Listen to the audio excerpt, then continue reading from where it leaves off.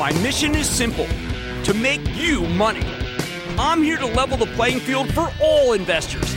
There's always a bull market somewhere, and I promise to help you find it. Mad Money starts now. Hey, I'm Cramer. Welcome to Mad Money. Welcome to Cramerica. If you want to make friends, I'm just trying to save you some money. My job is not just to entertain, but to educate, teach you. So call me at 1-800-743-CNBC or tweet me at Jim Cramer. We've now heard from two-thirds of the companies in the Dow Jones Industrial Average this earnings season already. And they're going the way of the bulls, not the bears. There's been a lot of beats, few misses to speak of. And that's a big reason why the market's doing so well, even as it pulled back today. Dow dipping 46 points, S&P edging down 0.04%, NASDAQ declining 0.11%. Didn't like that close action. But remember, this was supposed to be a bad earnings season. If anything, it's pretty darn good. Now, I know everybody was focused on J.P. Morgan swooping in to buy the carcass of First Republic for a pittance today. I'll talk about that later. But right now, I want to run through every Dow stock that's reported so far. I think the market's going to be a little rocky here in the days ahead. We've been selling some stock for the Charitable Trust. So what I'd like to do is dive into them, and you'll have some stocks to buy if the market indeed goes lower, particularly into the Fed or the employment number on Friday.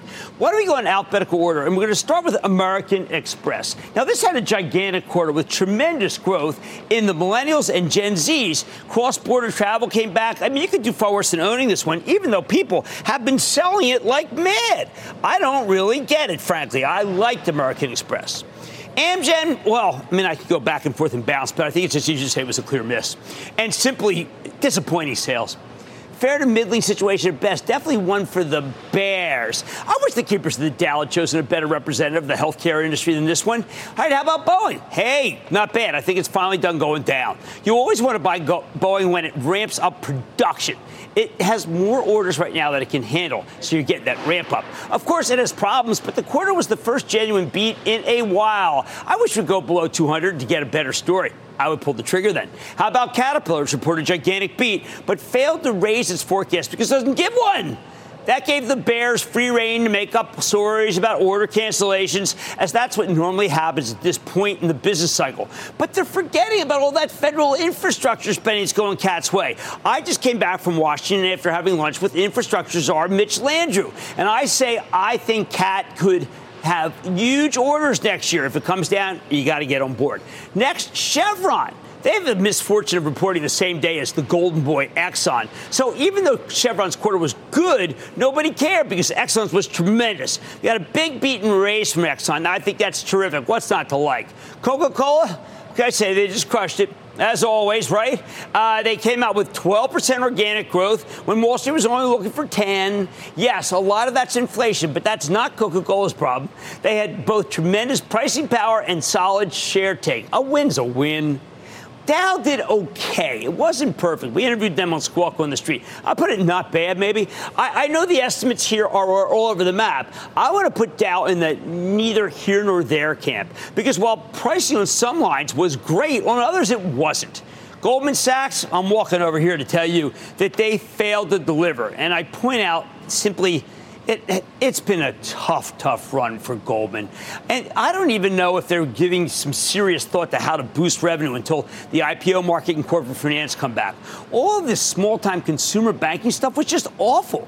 Goldman bought this company, Green Sky, a home improvement lender at the top of the cycle, for $2.24 billion. They just closed the deal 13 months ago. Now they want to sell it. What an ill-advised purchase. Definitely, this is a second win for the bears. Oh, while I'm over here, people didn't like IBM's revenue growth, even as in good earnings and decent hybrid cloud growth. They always brag, by the way, about how many big companies use them, and that may be true. But I think that the sales to all these companies may not be as big as the bulls would hope.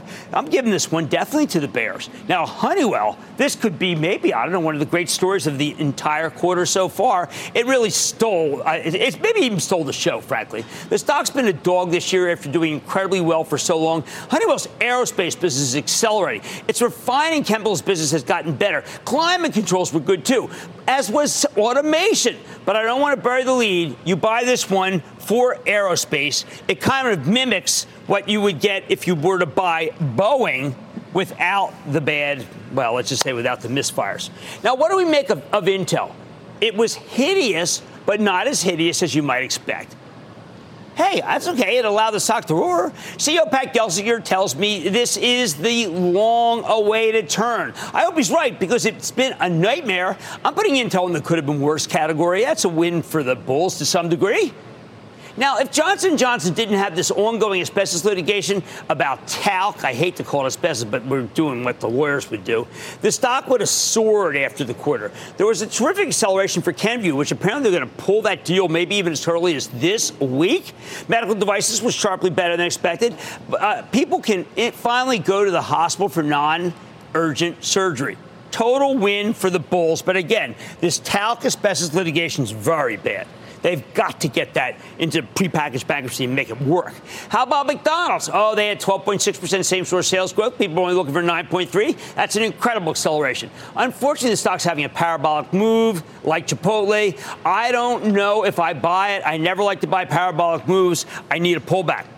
Merck ran into the print, and that run was justified because they shot the lights out. Incredible numbers from Keytruda, the revolutionary cancer drug that's turning a fatal disease into what I call a chronic condition. I think Keytruda may be one of the best-selling drugs of all time. People keep fretting about its loss of patent protection 6 years from now. 6 years is a long time, but in the meantime, they bought Prometheus in order to be able to put some new drugs into the pipe. Microsoft stole the earnings season along with Honeywell, okay? And this time it was done with Azure, its cloud division, and it had great numbers across the board, from the Passaic business software to gaming divisions. We don't know much about what they'll do with their status in OpenAI, but I got to tell you, they're already using it to generate gains. JP Morgan showed it can make money in any environment, including one with no investment banking, unlike Goldman Sachs, okay? JP Morgan it's like a vacuum for deposits, fleeing the regional banks around the country. And just today, they bought the carcass of First Republic for a song. More on that later in the show. 3M missed again. Getting a little agonizing, frankly. And it took charges galore. They laid off 6,000 people. Still, I don't see a way out of their situation until they put the groundwater and combat earplugs lawsuits behind them. I think it was a dismal quarter, but the stock didn't go down because dismal was what everybody expected, so I'm putting it in the okay category. Now, we own Procter & Gamble for the Charitable Trust, and it really showed that nice progression that we've been waiting for. Raw costs are starting to come down, but nobody mentioned rolling back their own prices to you, right? I think this was a line in the sand quarter for P&G. I bet we'll get beat after beat after beat going forward because those costs will keep coming down. So the company's going to get a lot more profitable because they're not cutting prices. Travelers was just okay. The big insurance companies, this kind of ho-hum, and it can't seem to get any traction with anybody. I was hoping for something more like Chubb when we had on last week, more growth. Travelers isn't expensive. Typical earnings, good sales, I don't know. Struggling here. Good earnings, okay sales. What do you do with Travelers? I think you just say no thank you. Verizon gave you a very strong quarter when it comes to customer additions, which is what matters. I think the stock's pretty enticing with that 6.7% yield, even as I would put this one in the isn't as horrible category, which is enough to make people buy the stock, and that's why it's in the okay category with the rest of these. When you view United Health in a vacuum, the numbers were terrific and the forecast strong. The future earnings power shines through on a quarter like this one. I still like Humana more, and in the Charitable Trust has been a big position now, but I'm in the presence of greatness when it comes to UNH. Finally, Visa reported its usual strong results. I thought the CEO got a little bogged down on their session talk, frankly. I'd own Visa because there's no financial risk, and it's an amazing way to play the reversion to sanity in the fintech space. Bottom line, that's a heck of a lot of wins, not too many losses. I know there's confusion here. When I say okay, I usually mean that the stock didn't go down after reported. When I say more work to do, it means, well, they've got to figure out a better narrative and get better sales and earnings. I would keep these in mind, though, this category in mind. When we get what I think could be a difficult week, we get a pullback, maybe because of the Fed, maybe because of employment. You need to know that there's some stocks there to buy. Let's go to Kendall in Georgia. Kendall. Hey, Jim, a big booyah from sunny Atlanta. Oh, good to have you on the show. Go to that. What's going on? Thanks. I first bought this stock back in February of 21, and as it kept going up through the year, I added to my position 4 times through the end of the year. But then in 22, it started going the wrong way, and I trimmed my position by half. My question is, what's your long-term view of PayPal, and is this a time I should start adding to my position? Okay, PayPal is an $84 billion market cap, and I think that it's got, it doesn't have the franchise that I thought it had. It doesn't have the growth. I, too, got hurt, just like you talked about, this time for my travel trust. I feel like you. I say this is in the Don't buy. All right, now we've heard from two-thirds of the Dow this earnings season, and I still think, as you can see, most of them are pretty good. Some are just okay, and these, they really need more work. Okay, it's hard to tell whether we're going to have a bad week or not, but this is your buy list, not these, all right? Now, on Mad tonight, after last week's busy week of earnings, I'm ranking the reports from 4 major tech companies and revealing a brand new acronym that could be worth watching. Then, could the magic get behind Disney stock? I'm going off the charts to find out, and it's a very controversial stock. Plus, I'm checking in with ResMed after earnings. Don't miss my exclusive with the CEO, so stay with Cramer. Don't miss a second of Mad Money.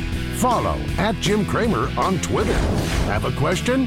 Tweet Cramer. #MadTweets.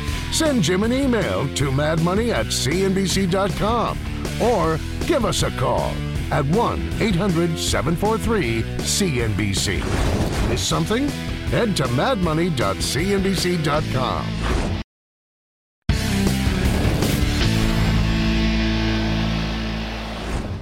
Last week, we heard from 4 of the mega cap tech titans, and all in all, I think they did pretty well. I'm talking about Microsoft, Alphabet, Meta Platforms, and Amazon, or MAMA for short. Let's take them one by one, because these are some of the most important stocks out there. In fact, these 4 names alone weigh in at 14% of the S&P 500. And because there's some nuance about some of these that I do find worrisome, and I own all of them for the Travel Trust, we got to go over them and be very careful here. Microsoft kicked off everything, and along with Alphabet last Tuesday night, with Mr. Softy stealing the show.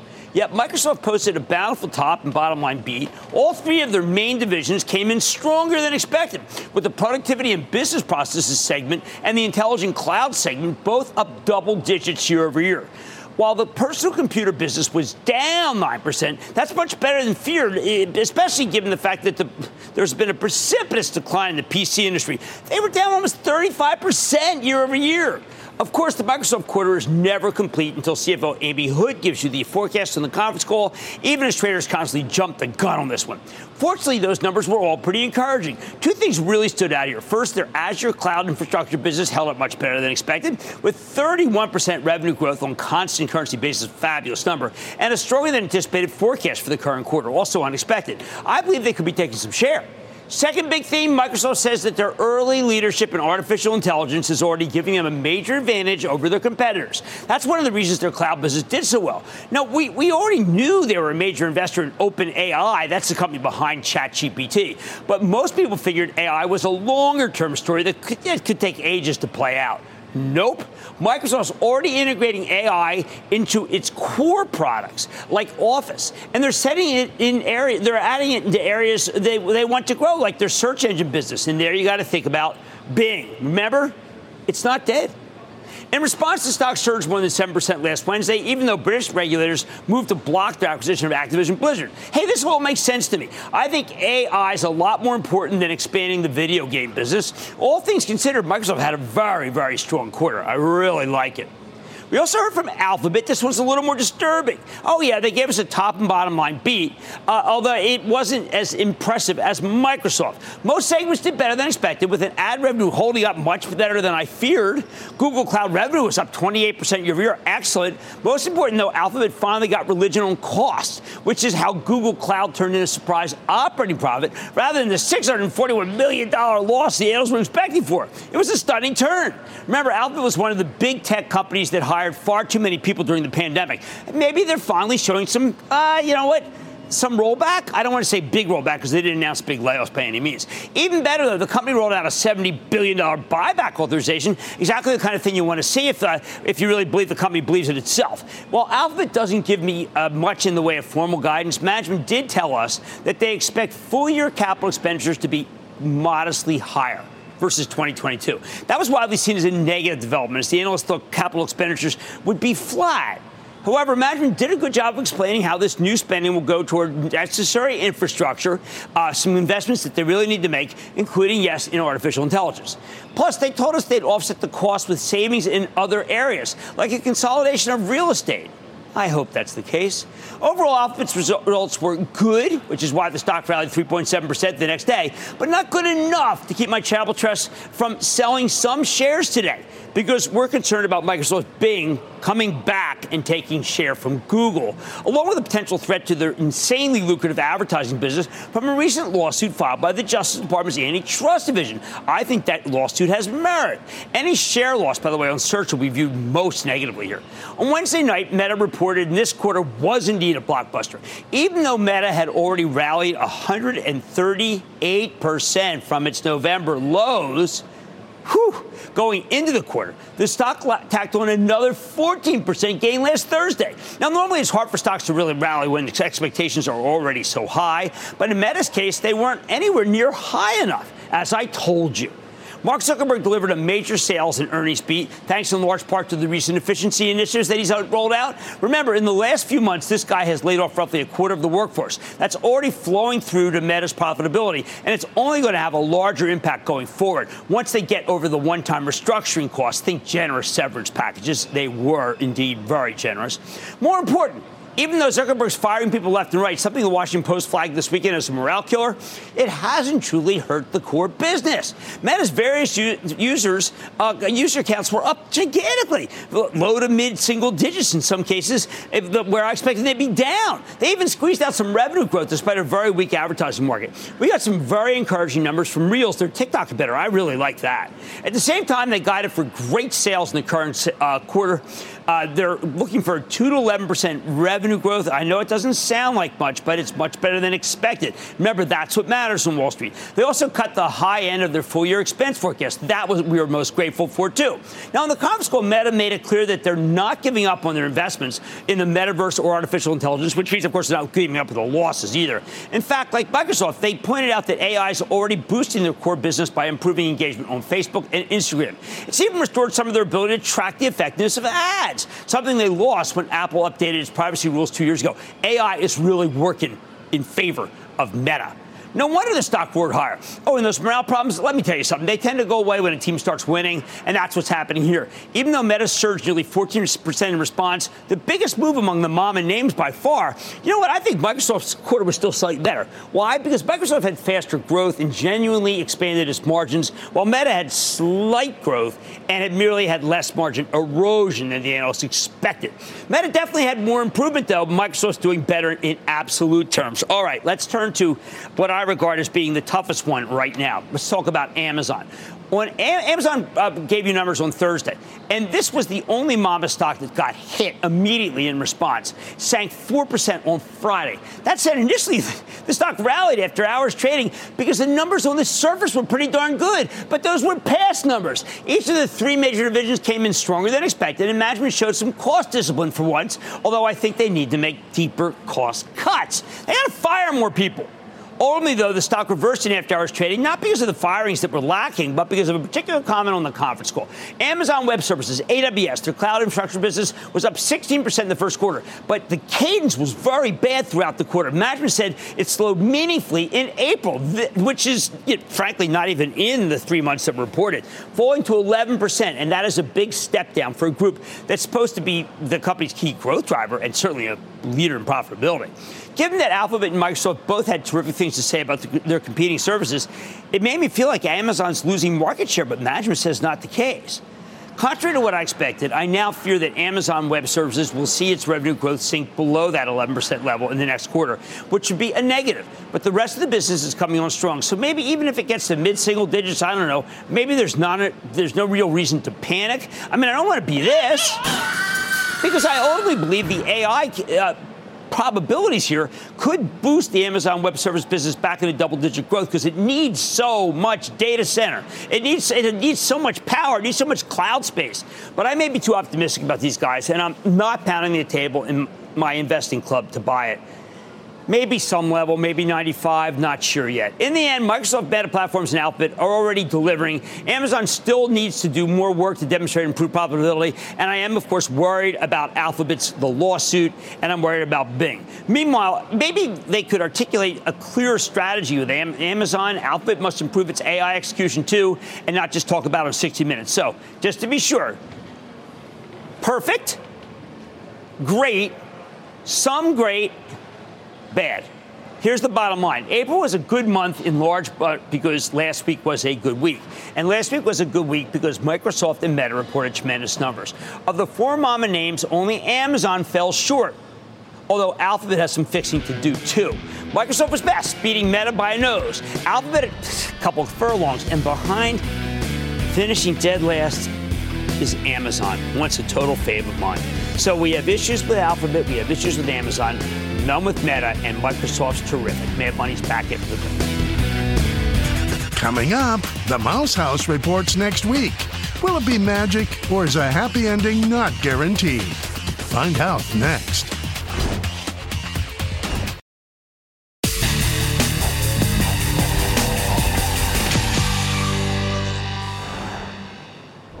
The big story of this earnings season, so far at least, is that we're finally able to appreciate individual companies when they put up tremendous numbers.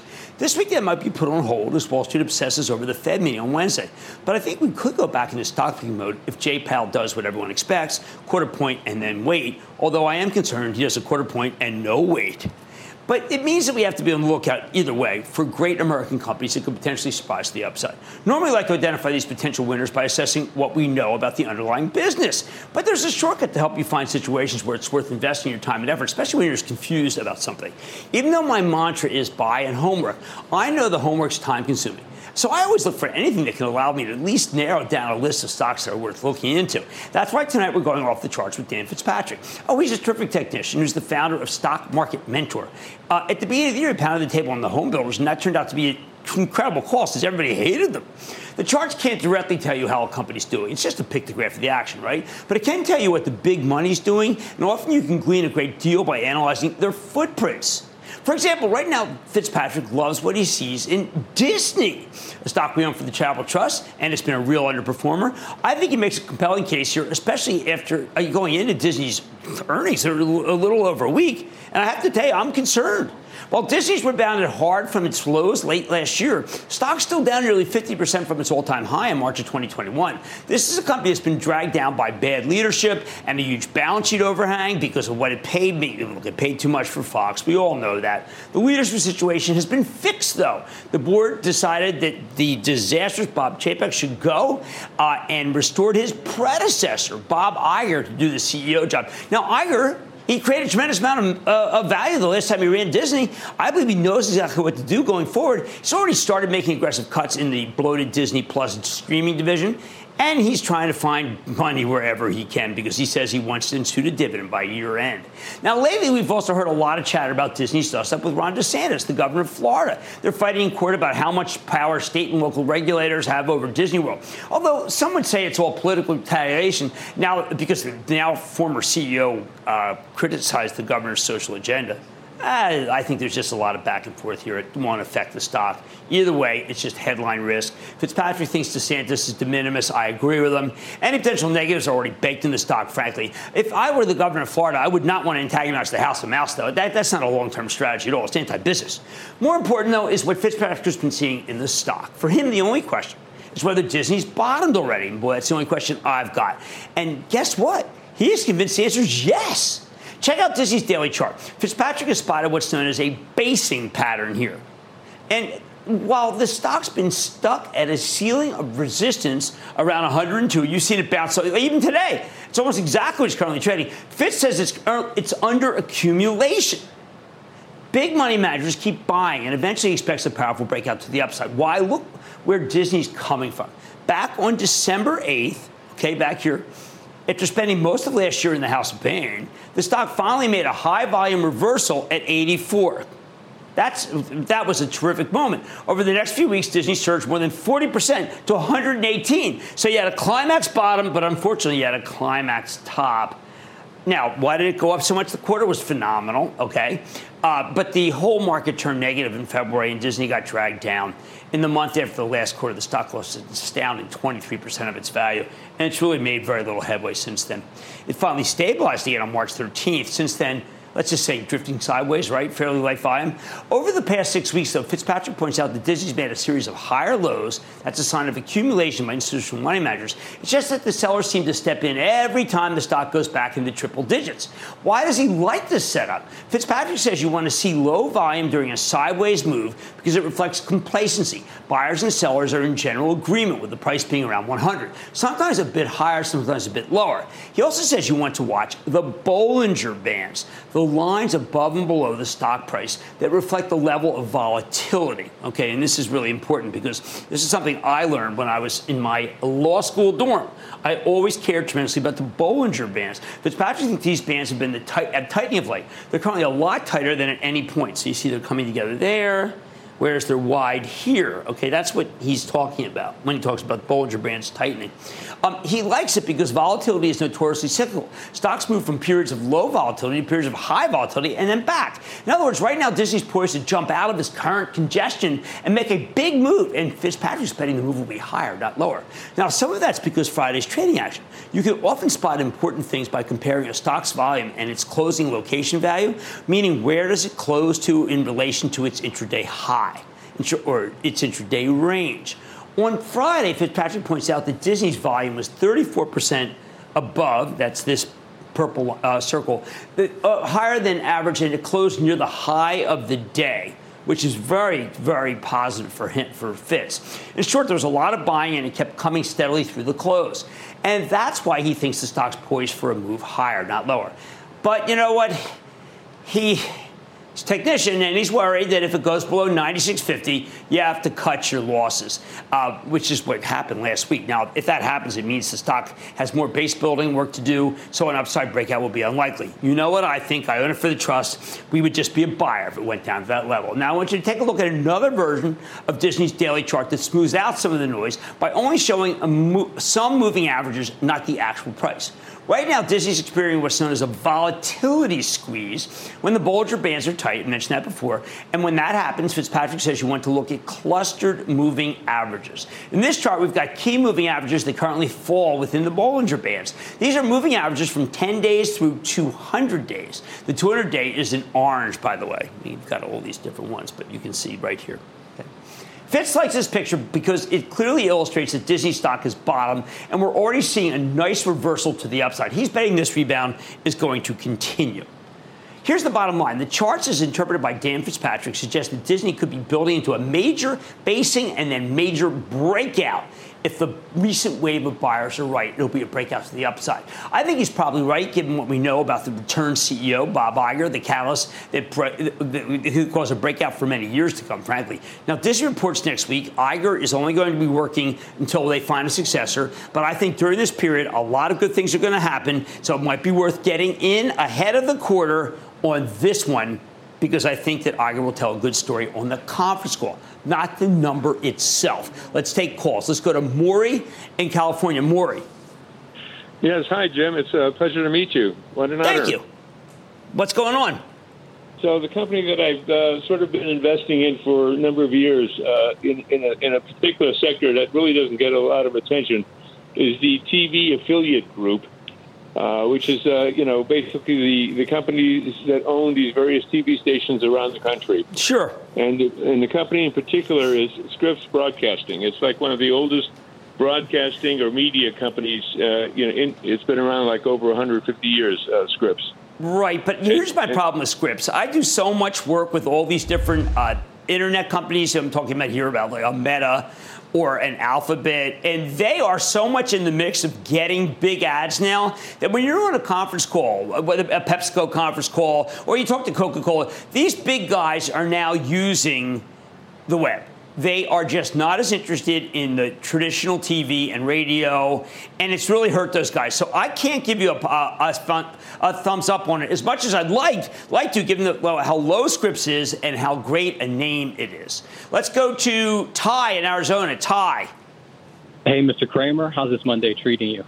It's been not bad. Thank you for asking. How about you? I'm not too bad. Same here. I appreciate you taking some time today. Of course. My question's in regards to stock ticker symbol MODG. They recently announced a partnership with the Special Olympics to get golf involved in the Special Olympics. And then also they announced a collaboration with a company called Good Good.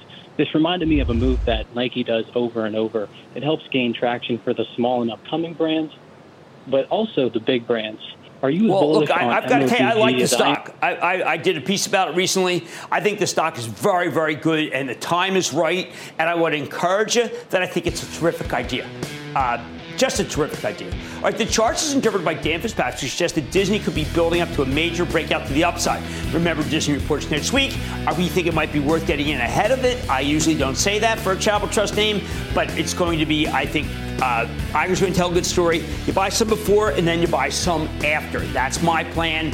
I don't know if I can do it because of my restrictions, but that's what I'm going to be telling people. Much more Mad Money ahead. After earnings, does ResMed have more room to run? I'm thinking of this story. It's a very complicated story. With the CEO, you get a better read on the company's potential. You really want to listen to this. It could be huge. Then, after JP Morgan took over First Republic's deposits over the weekend, I'm digging the latest details and giving you my take. And all your calls rapid fire in tonight's edition of the Lightning Round. So stay with Cramer.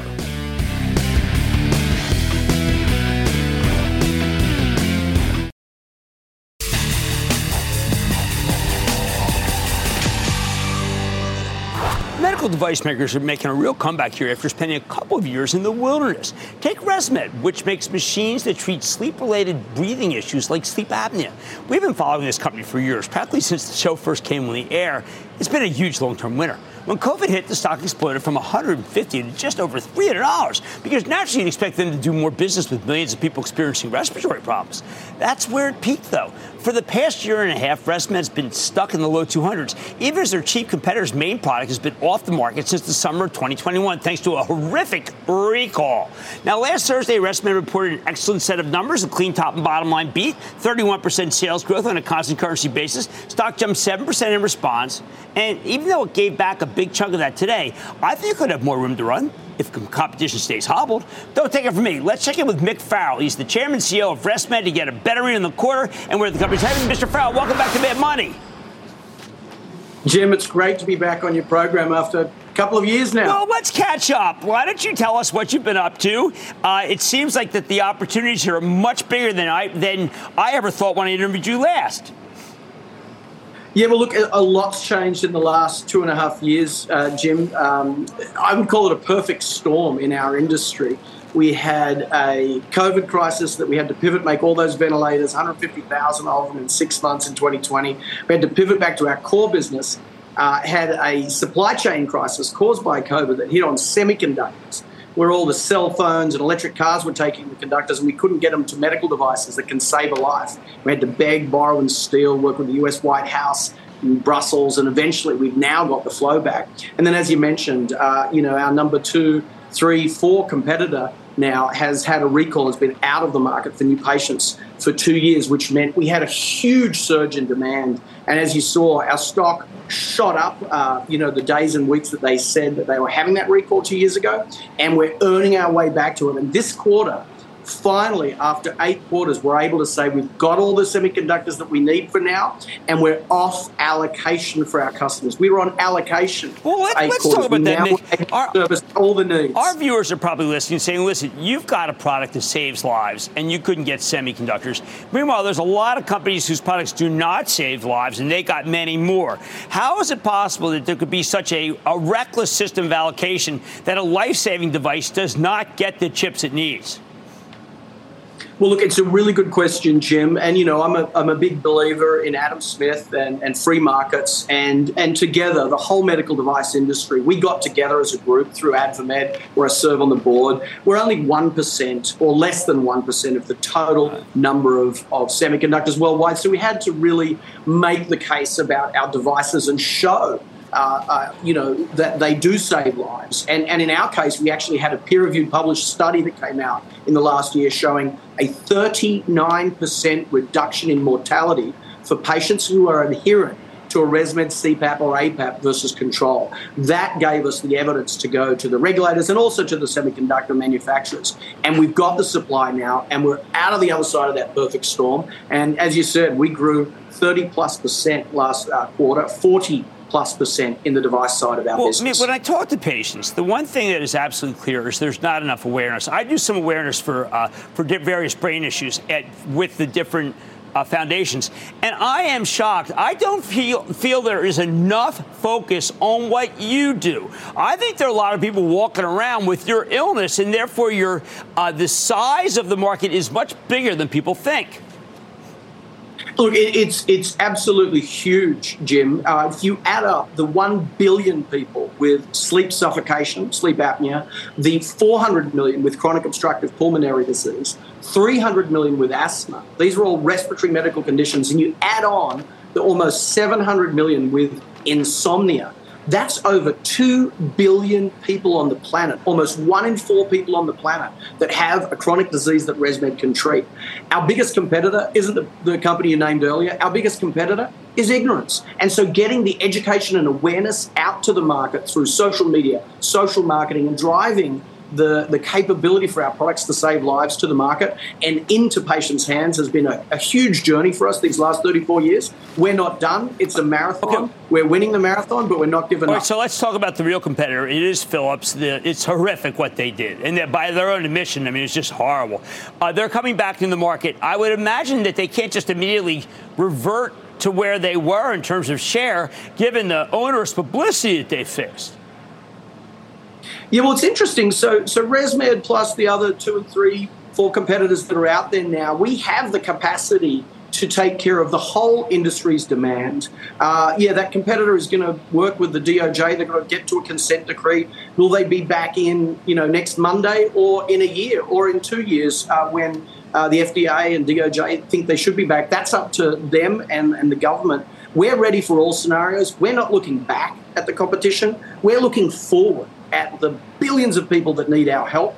We're by far and away the market leader, and we've engaged with digital health.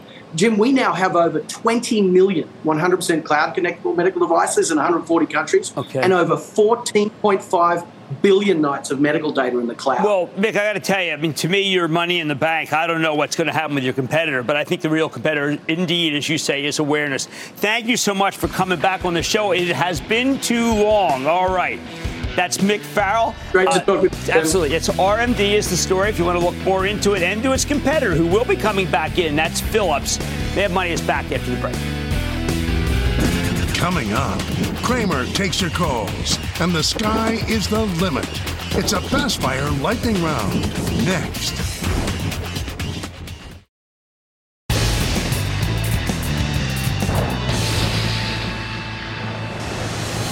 It is time. It's time for the lightning round. Play this down. And then the lightning round is over. Are you ready, Ski Daddy? Time for the lightning round. Let's start with Emil in New Jersey. Emil. Hey, Jim. Thanks for taking my call. Of course. I'd really like to hear your feedback on that NEO stock. You know what? I'm not a big fan of the Chinese stocks, and I'm losing interest in the EVs. There's too many competitors. Richard in Nevada. Richard. Hey, a big sunny booyah from Paradise, Nevada. Love it. What's happening on Mr. Paradise? Chill. So I believe copper's going into a multi-decade bull market. What do you think about the recent acquisition of Oz Minerals by BHP? Well, I've got to tell you, I like BHP here with China coming back at a 6% yield. It's been one of my faves. I think you should absolutely put on a position. Let's go to Kurt in Wisconsin. Kurt. Booyah, Jim. Booyah. Jim, the first time I turned on your show, you launched an office chair. It busted in like 10 pieces. You were cut and bleeding. I said to myself, I got to take investment advice from this guy. And I've done pretty good, thank you. Thank you, Kurt. Thank you very much for remembering. What's going on? I'm in the house of purgatory with a medical device maker. My catalyst for the stock going up is a weaker U.S. dollar and improvement in hospital staffing. The longtime CEO is retiring. Jim, what's your position on Edwards Life Sciences? Hey, look, Kurt, they just had their first good quarter. I mean, I don't think you want to abandon one now. That could be the first of many. I like that. Let me throw in Medtronic. I'll give you a twofer. Let's go to Joe in Pennsylvania. Joe. Hey, Jim, thanks for taking my call. Oh, I appreciate you calling. Calling about Palantir Technologies, got in at 18. Should I stay in at this point? Well, remember, we don't care where stocks come from. We care where it's going. And I think this one is not going to go far at all. I'd like to see you in another stock, not that one. Let's go to Patrick in Maryland. Patrick. M&T Bank.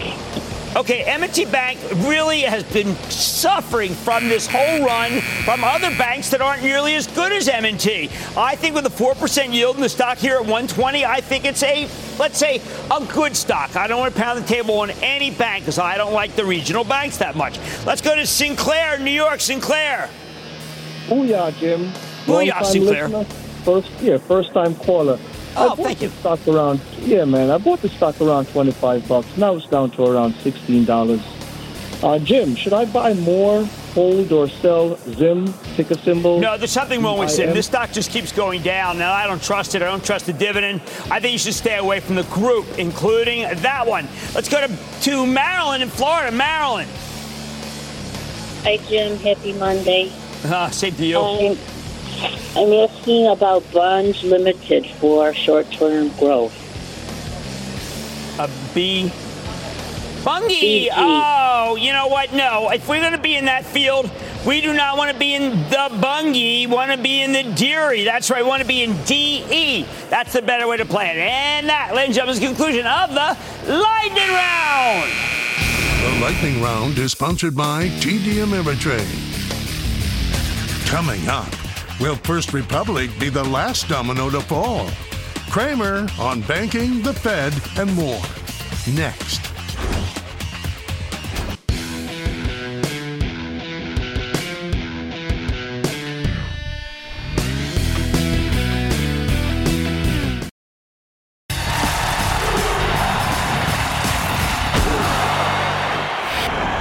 The mini banking crisis has reached its denouement with the collapse of First Republic and the gifting of its best parts to J.P. Morgan. Of course, the FDIC would claim it wasn't a gift. They'd say they got more than $10 billion from J.P. Morgan, which I'm sure can always pay more money than any other bank can afford in so many ways.